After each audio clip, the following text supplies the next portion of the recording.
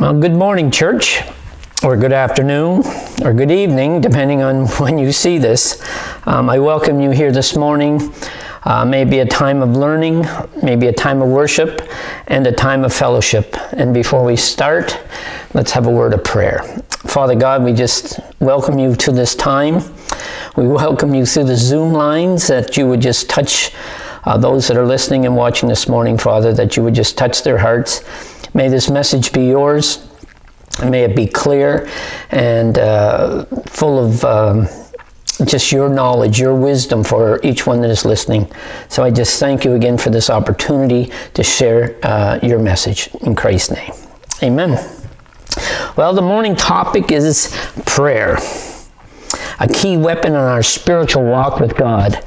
A proven means of strength, calming, healing, loneliness, relationship building, a cleansing of our sinful desire and acts, and the list could go on. The purpose of prayer is not to just change circumstances, but the primary purpose is to change us. Sometimes the purpose of prayer is to get us out of circumstances, but more often than not, the purpose of prayer is to get us out of circumstances, but to get us through them. We can pray deliverance prayers, but a lot of the times, the prevailing prayer are what is called for.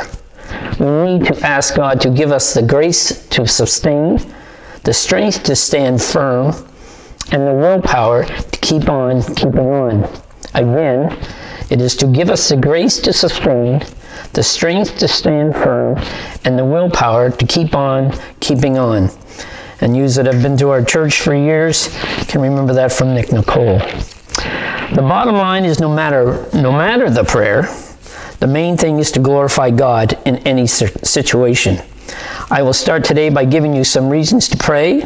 So get a piece of paper and a pen, and scriptures will be coming at you fast. So write the book, the chapter, and the verse, and then later on you can go and read them for yourself and take from them what God is trying to lay on your heart.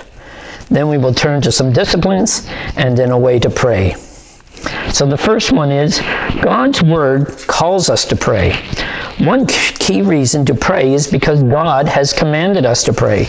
If we are to be obedient to His will, then prayer must be a part of our life in Him.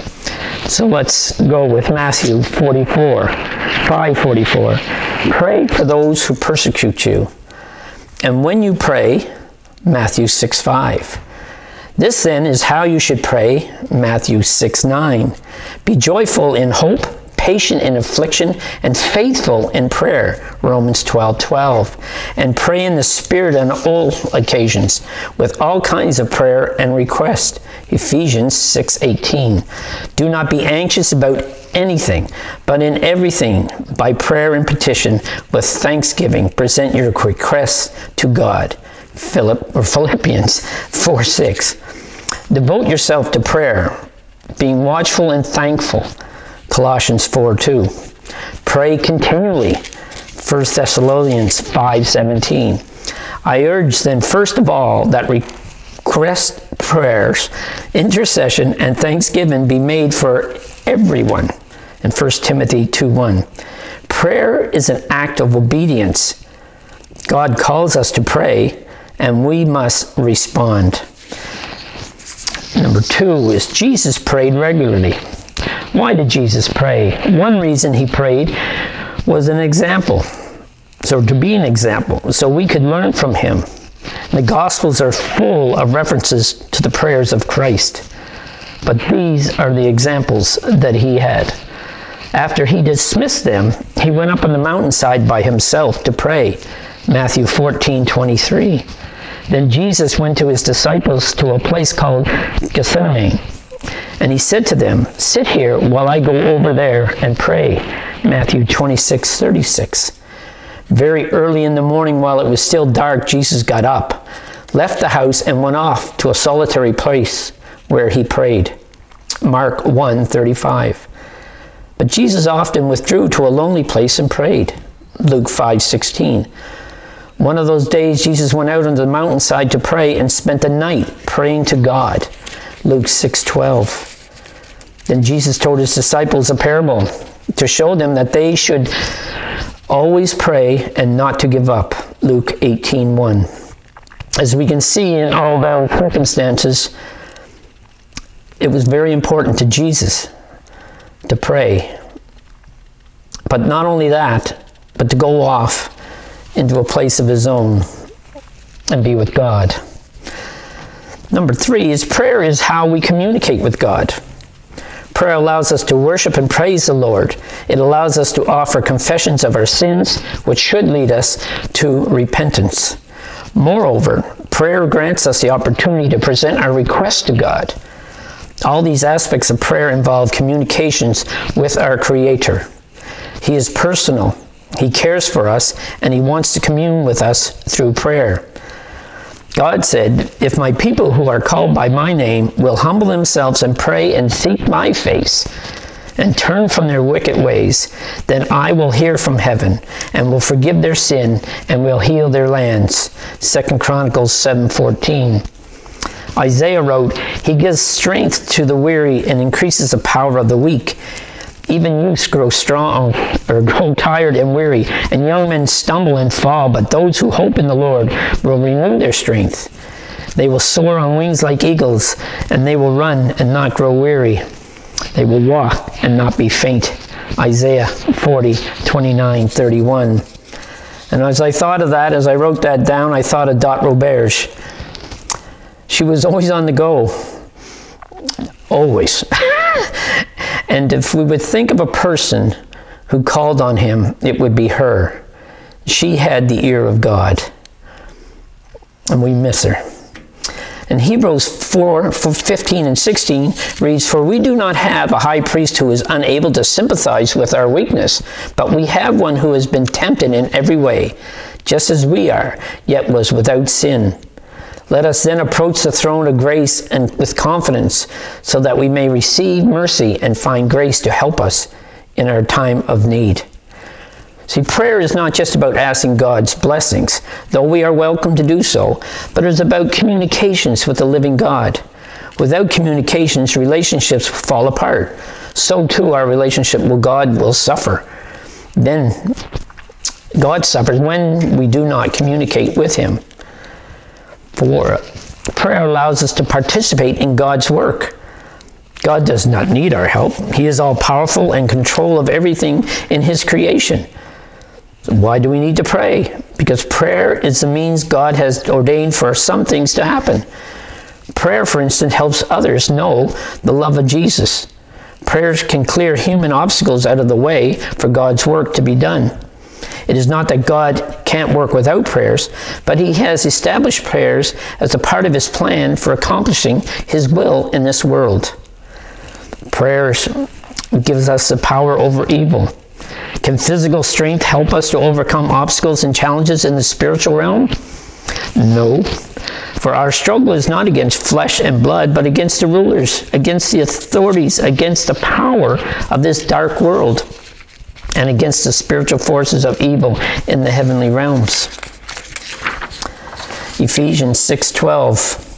But in prayer, even the physically weak can become strong in the spiritual realm. As such, we can call upon God to grant us power over evil. For physical training is of some value, but godliness has value for all things, holding promise for both the present life and the life to come. 1 Timothy 4:8. Watch and pray so that you will not fall into temptation. The spirit is willing, but the body is weak. In Matthew 26:4. Prayer is always available. Nothing can keep us from approaching God in prayer except our own choices. Romans 8:38-39. Prayer keeps us humble before God. Humility is a virtue God desires in us. In James 4:10, prayer reminds us that we are not in control, but God is, thus keeping us from pride. Therefore, whoever humbles himself like the child is the greatest in the kingdom of heaven. Matthew 18:4. Prayer grants us the privilege of experiencing God. Prayer can make our experience of God real and on an emotional level. Answered prayer is a potential witness. Our prayers are answered so it can serve as a potential witness for those who doubt. And prayer strengthens the bond between believers.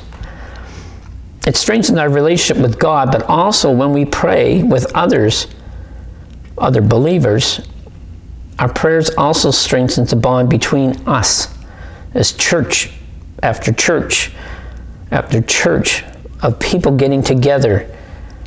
That family bond that just makes us trust each other and trust in God. And this is what prayer can do. Prayer can succeed where other means have failed. Have all your options been exhausted? You've called everyone you know, looked up everything on the internet. Prayer can succeed where other means have failed. Prayer should not be our last resort, but our first response. Not our last resort, but our first response. Think of the difference how we would handle things if we went at it prayer first. Things would change. And then prayers can fulfill emotional needs. C.S. Lewis said, God designed the human machine to run on himself. He himself is a fuel our spirits were designed to burn, or the food our spirits were designed to feed on. Prayer is an important part of our daily living. As we think of the times where prayer would have been a better option instead of the options we took, things in our life would be different and better. Now the discipline part. Do you schedule a time for prayer?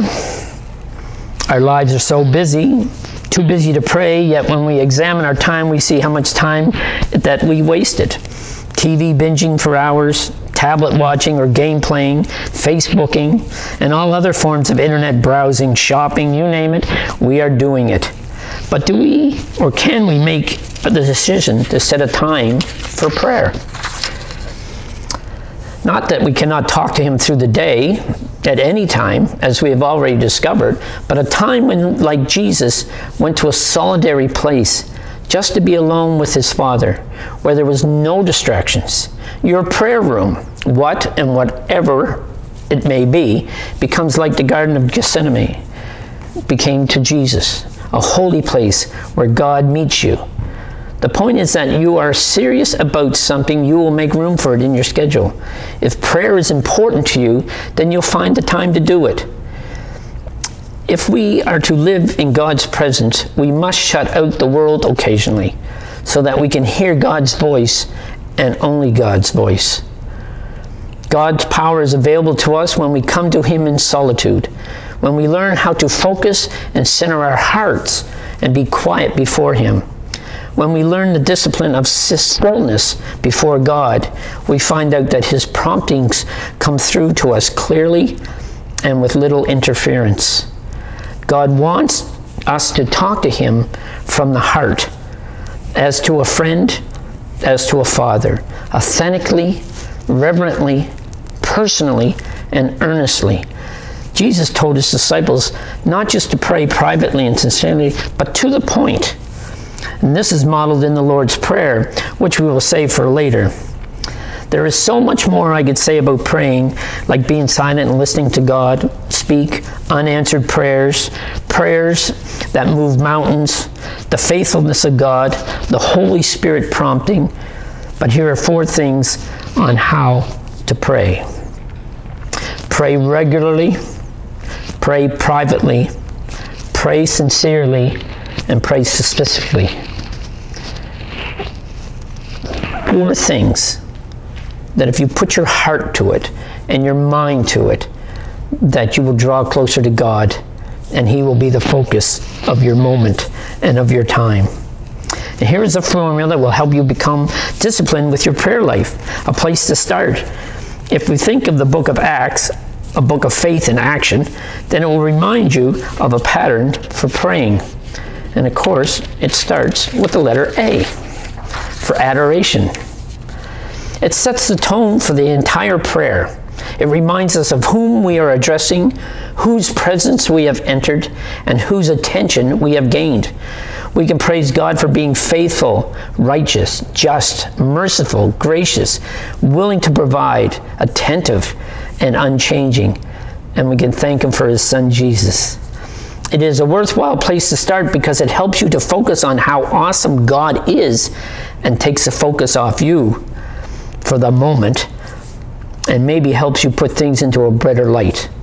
1 John 3:1 says, "How great is the love of the Father has lavished on us that we should be called children of God." It might be something new at first, but once you start to realize He is worthy of our praise, it will be hard not to start by worshiping Him for who He is. C is for confession.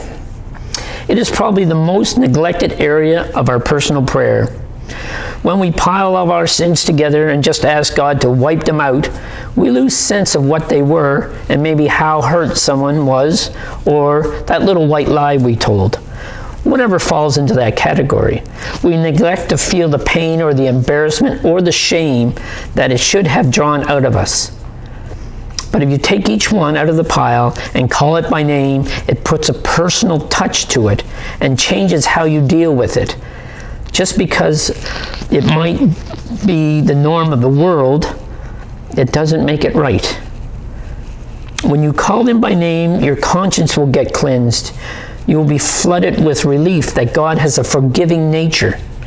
You'll finally feel free to pray for strength to renounce that sin from the point forward.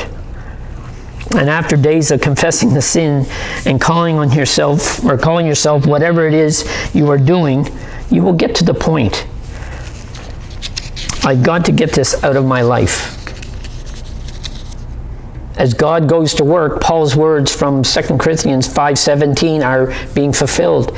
If anyone is in Christ, he is a new creation, and the old has gone, the new has come.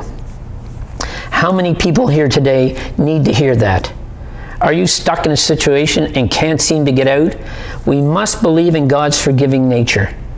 Life will bring you to your knees. God will lift you from there. Then you will go to your knees thankful for His great mercy. T for thanksgiving. Paul again writes in 1 Thessalonians 5:18, "Give thanks in all circumstances, for this is God's will for you in Christ Jesus." This is the part where you identify from feeling grateful and expressing thanks.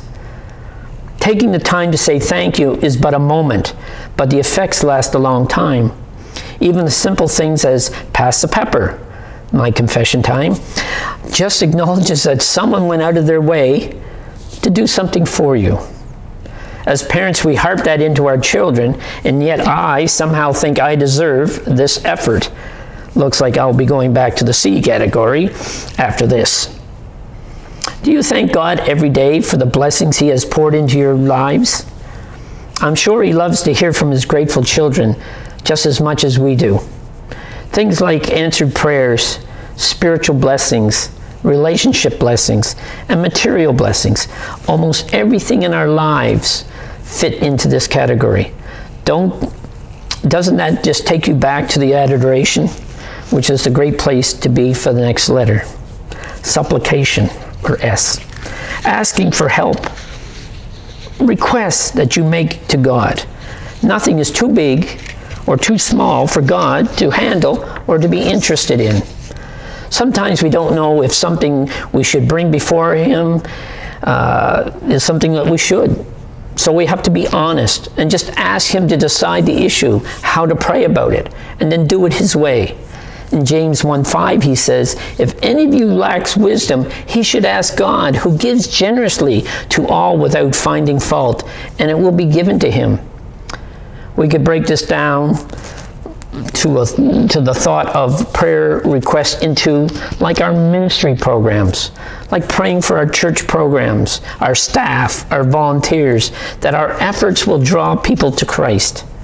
For the people that hold leadership positions, our elders, our board of directors, those that struggle with physical disease, those that I know that are living far from God, that He will draw them to Him. Another category is our families, our marriages, our children. Help us to be godly men and women for our nieces and nephews and grandchildren. Decisions about our finances, just about anything. Some it may be what education to choose or what job I may be able to get. And then in the personal category, I think the hardest one to be praying for, which we should pray for constantly, is for our characters, to help us to be more like Christ. After you have started and been faithful in your attention to praying and maybe journaling, go back and look how faithful God has been, and let that encourage you to step it up even more. In conclusion, we can all go to the prayer that Jesus taught his disciples. Do not overlook the words of this prayer. Take them to heart, for they are deeper than we think. Ask people who have struggled or have suffered tragedy or trials in their lives. Ask them what happened in their souls when they finally fell on their knees and poured their lives out to the Lord. Some will say, God understood me, or I felt surrounded by his presence, or I felt comfort and peace like I've never felt before. This, my friend, is our God of peace, the God of power, the God who is waiting to hear from you. Because you are not alone, and God loves you. He loves you enough to have sent his Son for you, to pay a price, a death penalty. But death could not hold him.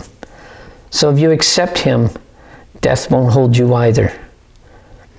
And it's funny, as I just add on to this, is that as we went through our prayer meeting on Thursday night, that a lot of these scriptures were mentioned. The Lord's Prayer was mentioned.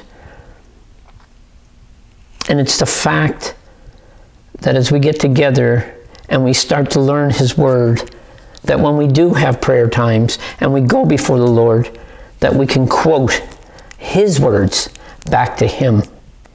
And that when we meet people on the street, our prayer life will help when we have conversations with them. And the Holy Spirit will work through you, through your prayer time, and give you that confidence, that assurance that you are doing the will of God. So, as we did on Thursday night, we are all going to, if you can, stand up, keep your cameras at a good angle, and we are going to say the Lord's Prayer together. So unmute your computers and we will start. Our Father, who art in heaven, hallowed be thy name. Thy kingdom come. Thy will be done on earth as it is in heaven. Give us this day our daily bread, and forgive us of our trespasses, as we forgive those that trespass against us. And lead us not into temptation, but deliver us from evil. For thine is the kingdom, and the power, and the glory, forever and ever. Amen. Thank you.